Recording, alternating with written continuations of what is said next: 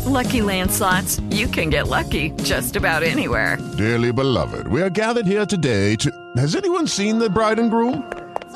Sorry, we're here. We were getting lucky in the limo and we lost track of time. No, Lucky Land Casino, with cash prizes that add up quicker than a guest registry. In that case, I pronounce you lucky. Play for free at LuckyLandSlots.com. Daily bonuses are waiting. No purchase necessary. Void where prohibited by law. 18+. Terms and conditions apply. See website for details. Hello, everybody. This is Marshall Poe. I'm the editor of the New Books Network, and I'd like to tell you that we have a new and improved website. It has 2 new features that we think you'll love. One of them is a vastly improved search engine, so that when you type in keywords, you'll get a bunch of episodes really quick. The other is the ability to create a listener account. And in that listener account, you can save episodes for later listening. So you can create a kind of listening list. We think these features are neat and we think you'll enjoy them. Please visit the site today.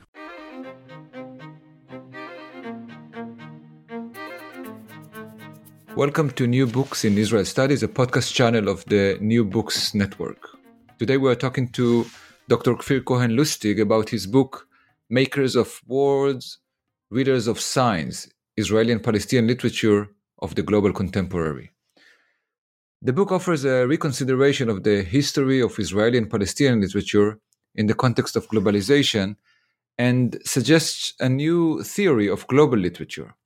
Cohen-Lustig argues for a novel theoretical and historical approach to Israeli and Palestinian literature by tying the shift in literary form and the concept of freedom in the late 1980s to the global transition to neoliberalism.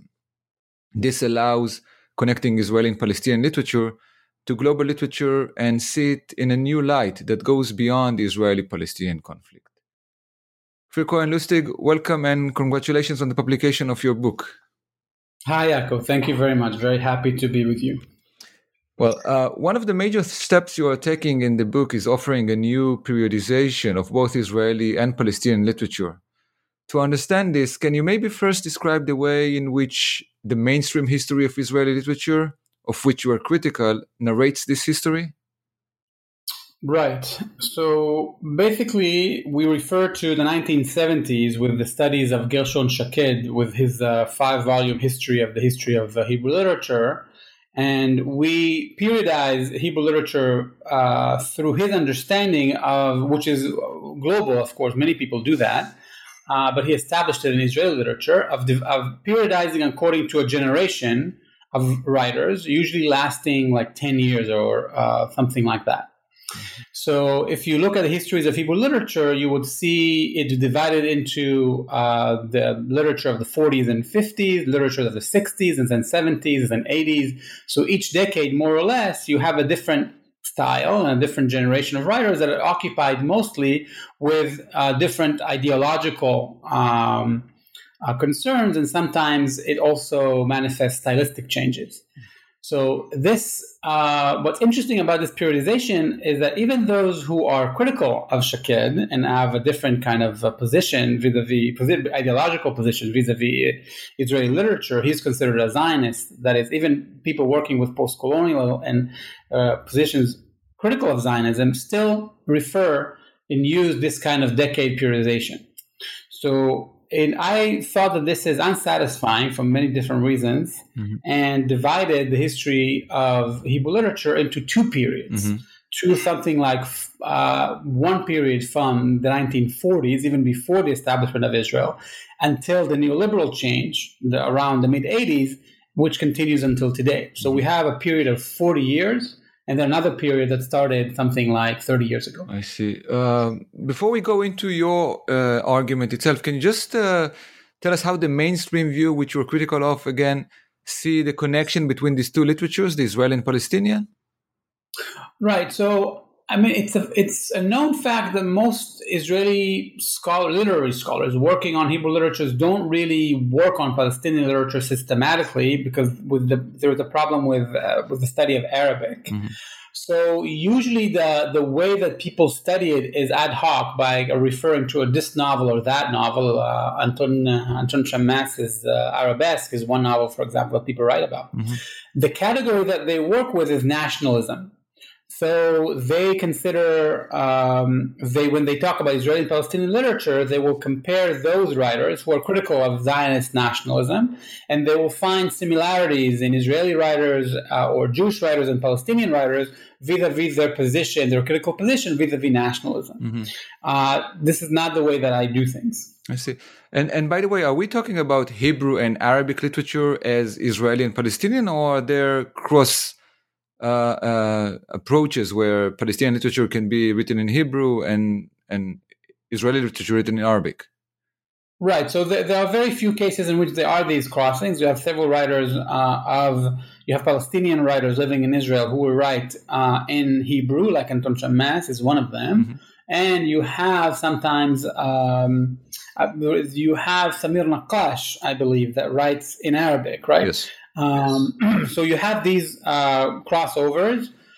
They're very rare, but still, in my understanding of how do I understand Israeli and Palestinian literature, we'll get to that. You'll see that it doesn't matter. So you can still understand them, even if they write in the language that is not supposed to be the national language of the world. I see.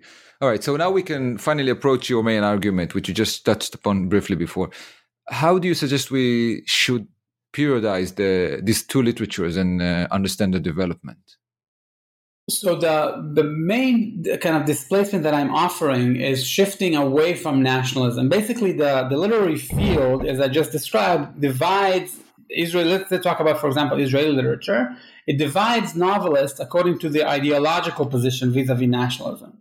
So that leads into some kind of a synchronic understanding where you have those writers that are pro-Zionist and those who are critical and those who are ambivalent, let's say. Sami Chizhar is one of those writers. I'm suggesting that nationalism is not a useful analytic category. I will explain later for whom it's important. I divided the periods, as I said, to two kind of broad 40-year periods according to a category I call social formation or social form.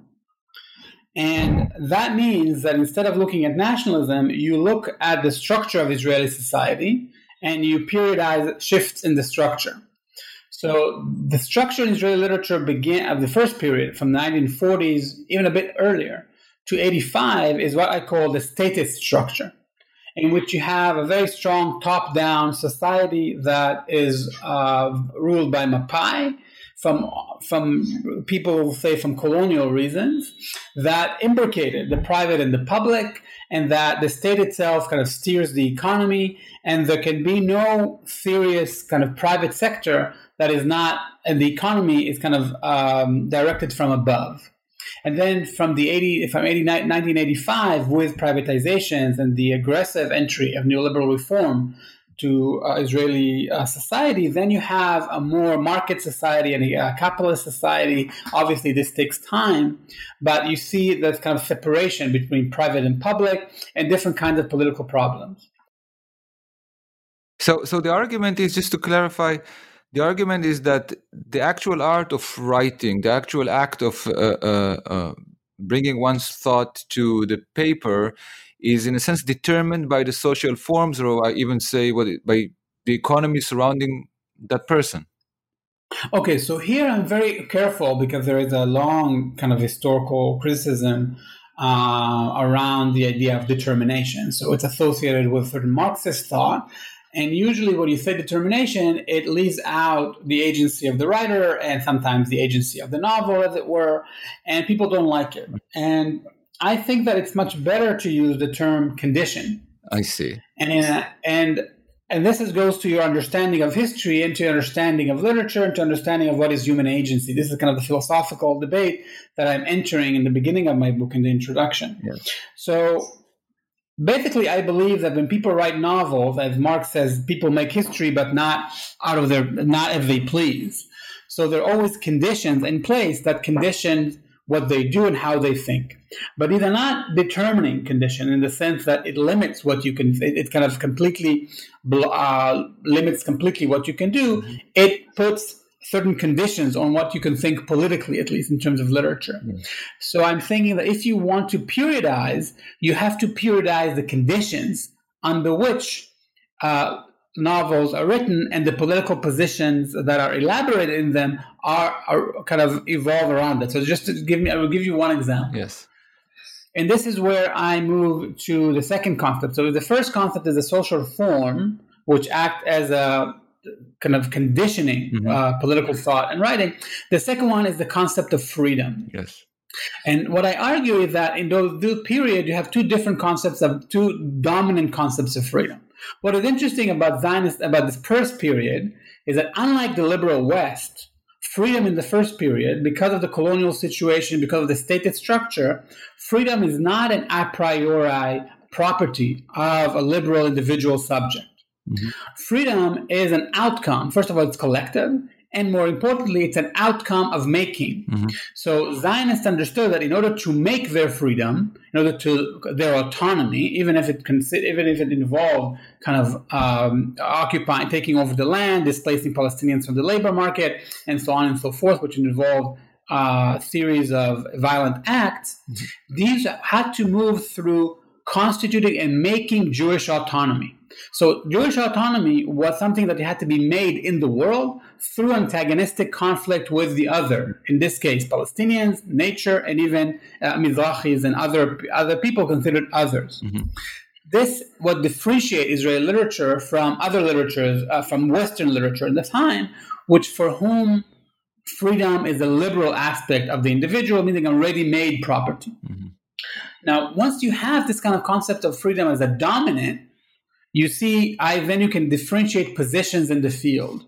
So Zionist writers, who we associate with the Palmach generation or the generation of the 40s, is the generation that accepted this notion of freedom, and therefore their novels are usually constructed around a constitutive conflict between, Jews and Arabs, or between different kinds of groups in Israel. Through freedom is supposed to be the result of that antagonism. But then you have more liberal and more humanist writers that are beginning to write more so in the 50s, but they exist from the beginning in 60s, like Aleph Bet Yeshua, Amos Oz, Amalia Kahana Karmon, and a host of others who are associated with the modernist stance in the 60s. What is interesting about them is not that they write simply in modernist styles, but they are trying to evolve and develop a different concept of freedom, which is a liberal one. Mm-hmm. Meaning they try to invent kind of a subject who is separated in a way from the political conditions that constitute Israeli society and live kind of a private life, usually involves psychic states, kind of psychological states. Now, this is a known argument. What I'm saying, which is new, is that precisely because of this conditioning, because of the social structure not allowing you to develop this kind of freedom, it was not grounded in social real institutions, these writers had to develop a more abstract way of writing, meaning that they gain their liberal autonomy only by abstracting the individual from the conditions that make it what it is. And so this is kind of a new argument that allows me to say that in actuality, while other critics are saying that literature from the 60s is around the individual, is kind of preoccupied with individual kind of concerns, in fact, it was always a failed project. This individuality could not have evolved because of the historical conditions of what I call statism, or that we just described as a social structure that kind of keeps together the private and the public.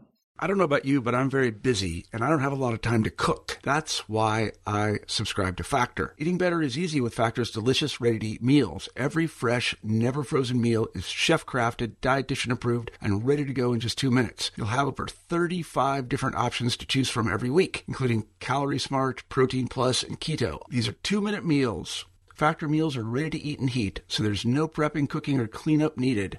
They're flexible for your schedule. Get as much or as little as you need by choosing your meals every week. Factor is the perfect solution if you're looking for fast, premium options with no cooking required. Sign up and save. We've done the math, and this is important. Factor is less expensive than takeout, and every meal is dietitian approved to be nutritious and delicious. Head to factormeals.com/NBN50 and use code NBN50 to get 50% off. That's code NBN50 at factormeals.com/NBN50 to get 50% off. I want to just press a little a little more on this question of the relations between the conditioning and the individual, or what some others would frame as an issue of identity. So just to make clear, to what degree does the personal history or the identity or the political views of the writer influence the way that he or she correspond with these formations or conditioning? For example, just to clarify my question, would we expect Shimon Balas in the 1940s to not accept the Zionist idea that liberation is through a collective Jewish antagonistic relations? Or in the second period post neoliberalism, would we expect, let's say, leftist thinking writers to oppose the neoliberal obstruction of this subject? Okay, so it's a wonderful question. So if you take what's interesting about Shimon Balas is that you situate him in his time, and you're saying for him the political position that he took in the first novel, he changed his position a little bit later on. Mm-hmm. So there, actually, his kind of style was predicated on the idea that freedom, Mizrahi freedom in this case, is also an object of making. It involves antagonism with, in the particular case of the Ma'abara, the transit camp, where usually Iraqi Jews had to form all kinds of political structures in order to gain their autonomy and to direct their lives. However, the problem that Balas faced is that it is impossible for Mizrahi collectivity to pursue their kind of claims for freedom and autonomy, because they don't have, their conditions for freedom is not really existing yet, meaning he did not choose an outright struggle, let's say, like Palestinians do, right? So for him, the political solution, right, was the only political solution available, was to opt for some kind of an election where you have a democratic process, as it were, and then Mizrahi Jews, usually Iraqi Jews, somehow elect and produce democratic institutions that can then integrate into the state and claim their kind of more liberal, progressive rights. So for Balas, he will be conditioned by the fact that although he advances a political position that differs from many Ashkenazi writers, he still is conditioned by the fact that there is no separate Mizrahi collective that can constitute separately its own living conditions like the Palestinian would try to do. So this is how the social structure conditions what you can think and what political kind of solutions you can offer. Now, if you move to the 80s, what's happening there is you have now a more dominant liberal kind of conception of freedom, which here freedom is no longer something to be made. Freedom is first individualistic, and it's a ready-made property of the subject, where you see a separation of the private and the public. Now, those writers, what's interesting about them, that resist neoliberalism, because there are no collective kind of figurations of people who resist neoliberalism, but only individualist one. What you have usually is a kind of an individual who then crosses these political positions that he faces, and instead of changing them, he or she, usually the character, usually maps them and tells you these are the conditions in which we live. This is resistance in a neoliberal age, usually the mapping. It's very rare that you see in post-1985 novels where you have a collective fighting to constitute new conditions of life. I see. And just to clarify, your book focuses on the writing, not necessarily on the reception, the way the audiences understand or misunderstand maybe these issues of subjectivity and freedom. Right. I mean, sometimes I refer to how novels were read, so to use them or criticize them, but I'm not dealing with reception. I'm not dealing with so much with reception. I mean, I do mention the fact that Shimon Balas was badly received because he's Mizrahi and, people wrote about him, this and that, but it's not so much something that I deal with, no. I see. All right. Now, we focused until now mostly on the Israeli side of things. And so just in terms of history, what happens in Israel in the 1980s, this onset of neoliberalism, is kind of delayed in the Palestinian case, right? We're talking post-Oslo in the Palestinian case. Right. So let me just want to clarify one thing about the Palestinian literature in the first period. There, I say again that you can trace it from 1948 to 1993. Mm-hmm. And there again, you will see definitely with Palestinian liberation that freedom is obviously collective and it's a project of making. That's why many Palestinian novels in this, not all of them, but many who choose resistance are those who understand that freedom is an outcome of a struggle. Mm-hmm. Then it happens later in 93, but just before the shift, just a second. So this allows me, by the way, to show that although Israeli and Palestinian literature are very different from one another, they still have the same concept of freedom. Yes. Meaning for both of them, despite their different nationalities and despite their different conditions, they have the same concept of freedom, which sometimes is not obvious to literary critics. Uh-huh. Now, you asked why the delay in the Palestinian case. I believe that there, the entry of neoliberalism was simply, it was not, in Israel, it came about with a particular kind of economic crisis that allowed politicians and economists and American advisors to kind of advise and bring forward a different economic plan. And with Palestine, it was entering through the Oslo peace agreement. Mm-hmm. So it's an accident of history why this happened exactly there. It begins there, obviously. It's not you don't turn a switch. It just begins in 93 because then it comes with all kinds of stipulation of the peace process. I see. Now, two terms that are peppered throughout our discussion and are still left somewhat, abstract are globalization and neoliberalism. Can you maybe explain what you mean when you use these terms? What do they signify? Yes. So there are several ways to talk about globalization. So let me just kind of make three distinctions. Basically, there are those people who argue that you can take globalization like Andre Guden Frank 5,000 years earlier, and people always traded commodities between and across the world. And if you follow immigration, you can situate it very early on in human history. Yeah. And some people will say that globalization can begin only, let's say, seriously from the 16th century, and then maybe at the end of the 19th century, and maybe later on. So people sometimes talk about waves of globalization when they mention by it, what they mention by it is usually the connectivity between different places around the world, moving through trade and immigration. I chose a different way to understand globalization as something far recent.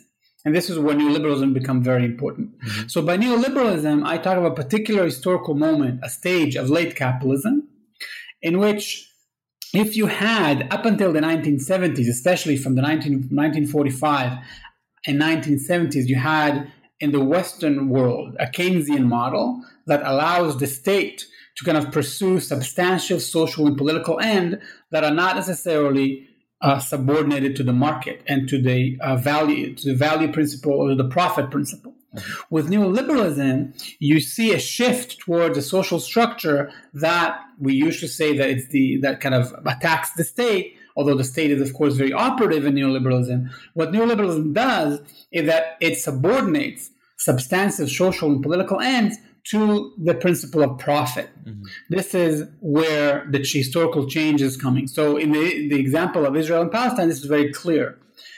If until 1985, the state, even though it's grounded on a colonial structure, it had a lot of inequality and so on and so forth, it still developed its economy and developed its social services according to some kind of a collective and the collective needs of the collective itself. Mm-hmm. Therefore, you didn't have a full-blown capitalism in Israel. It always was what they call sometimes a mixed economy or a private economy that is tethered to the state. Mm-hmm. From 85 onwards, you see more and more that such kind of collective, substantial political concerns are now subordinated to stipulations from the market. If it's not profitable, they cannot invest. So decisions about establishing factories, importing or exporting certain things will no longer be necessarily tied to some collective concerns. You see this obviously in Palestine as well. So by neoliberal globalization, this is how I qualify globalization, it's something specific for me that starts in the 1970s, where you see a shift and the subordinate of this kind of shift that I'm talking about that is happening in more and more places all over the world. I see. And now, this provides you with a basis for a new theory of global literature. Can you please explain the term and your argument in this regard? Right. So in the current scholarship, people work with the term world literature. And there, people in the humanities, I will talk mostly about literary scholars, what they do in order to show that literature should not simply be understood in national terms, they show how literary forms such as realism and modernism travel around the world, and these forms are domesticated. So you have a certain Balzacian realism that arrives in Brazil, and then Brazilian literature imports these kind of forms and changes accordingly. But because Brazil is different from France, then you have the domestication of the form because it does not fit exactly with the Western form. The same thing in Israeli modernism in the 60s.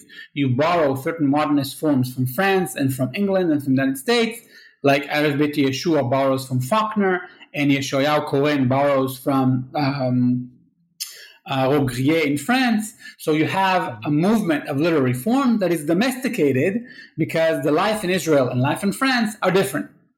However, I work with a concept of global literature, in which allows me to say that I'm not so much interested in the circulation of forms, because what happens from the 1970s onwards, what you see is that social forms themselves travel.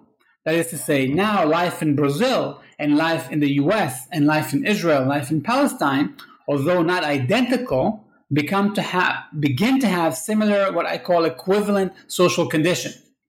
Meaning the separation of the private and the public, the emergence of a liberal subject, and all kinds of other characteristics that I talk about. If this is the case, then all of a sudden you can talk about a global world that is, though different locally, still shares certain abstract conditions. This allows you to see similarities between Brazilian, Israeli, Palestinian, Moroccan, Nigerian literature. Although they are not in touch with one another, they still will exhibit similar literary forms or similar political problems that they obviously solve locally, but they still contend with similar global issues.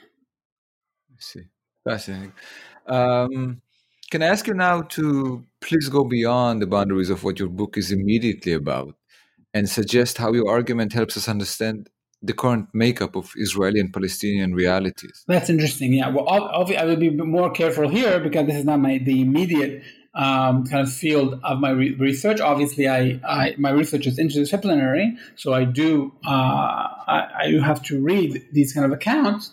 So my sense is how I understand the liberal changes in Israel and Palestine is that more and more, we'll talk about for a second in Israel, more and more you have the sense of a population that is more and more separated from the political conditions that make it what it is. So this is kind of counterintuitive to how people think about Israel, because they think that politics is very much on the surface. You have people talk about politics all the time in the news, in cafes, and then you have sometimes attacks on Israel, so people experience these things and they believe that their lives are political. My argument is that because of this neoliberal separation of the private and the public, people first and foremost experience their lives as private lives. And then politics enters into their lives as something which is external to them, something that is alien to them, something that interrupts their lives. And this is the conditions more and more, obviously not in Gaza, but in Ramallah, you can start seeing this as well. And obviously with Palestinians living abroad in other places. But you can start talking about Palestinian kind of lives who, even despite the certain limitations of the occupation, still can lead lives that are separated from the political, and the political simply influences them, kind of intervenes in their lives, but they still live a private kind of life. This is obviously not as clear-cut in Palestine as it is in Israel. What this means is that it's very difficult to develop politics and kind of political campaigns, as you can see the struggling left in Israel as well. That it's very difficult to mobilize people because they first and foremost live private lives. So this is how my book kind of talks about the broader problems of the Israeli and Palestinian society. And where do you see neoliberalism heading in the Israeli context right now? My sense is that in the absence of any serious counter movement, you will see neoliberalism deepening in both Israel and Palestine, because the problem is we know that the liberal left all over the world, or in many parts of the world at least, is acquiescing to the neoliberal ideology while trying in some ways to kind of make it more moderate. But the left has yet to offer a substantial kind of alternatives. You see this beginning a little bit in England and beginning a little bit in Israel with some kind of socialist idea that are coming up. And it's a big question whether these socialist ideas will have a hold in kind of going back to a more maybe updated version of the welfare state. But absent of these kind of campaigns, you will see neoliberalism deepening. All right, Dr. Cohen-Lustig, we've taken a lot of your time. Can you tell us in closing what project or maybe projects you are currently working on? Yes. Well, I would be very interested in extending the study from Israel and Palestine to other parts of the world. So my second book will talk about specifically ethnic subject in Israel and France. So I will work on Mizrahi literature and French Algerian literature or North African literature in France. And then the next project hopefully will be a project where I will take this theory and will try to see whether it works in other places in the world, such as Morocco, Nigeria, China. We talked about Brazil. So to see whether the theory that I developed in the Israeli-Palestinian case can indeed help us understand other places around the world. So these will be the projects that I will try to think about. Sounds like much to be looking forward to. Dr. Cohen-Lustig, thank you so much for joining us, and again, congratulations on the publication of your book. Thank you, Yaakov. It was a pleasure.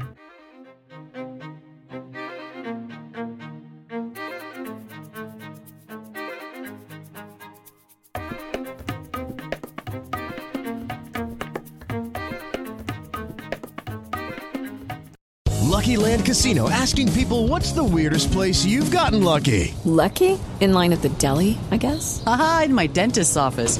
More than once, actually. Do I have to say? Yes, you do. In the car before my kids' PTA meeting. Really? Yes. Excuse me, what's the weirdest place you've gotten lucky? I never win and tell. Well, there you have it. You can get lucky anywhere, playing at LuckyLandSlots.com. Play for free right now. Are you feeling lucky? No purchase necessary. Void where prohibited by law. 18+. Terms and conditions apply. See website for details.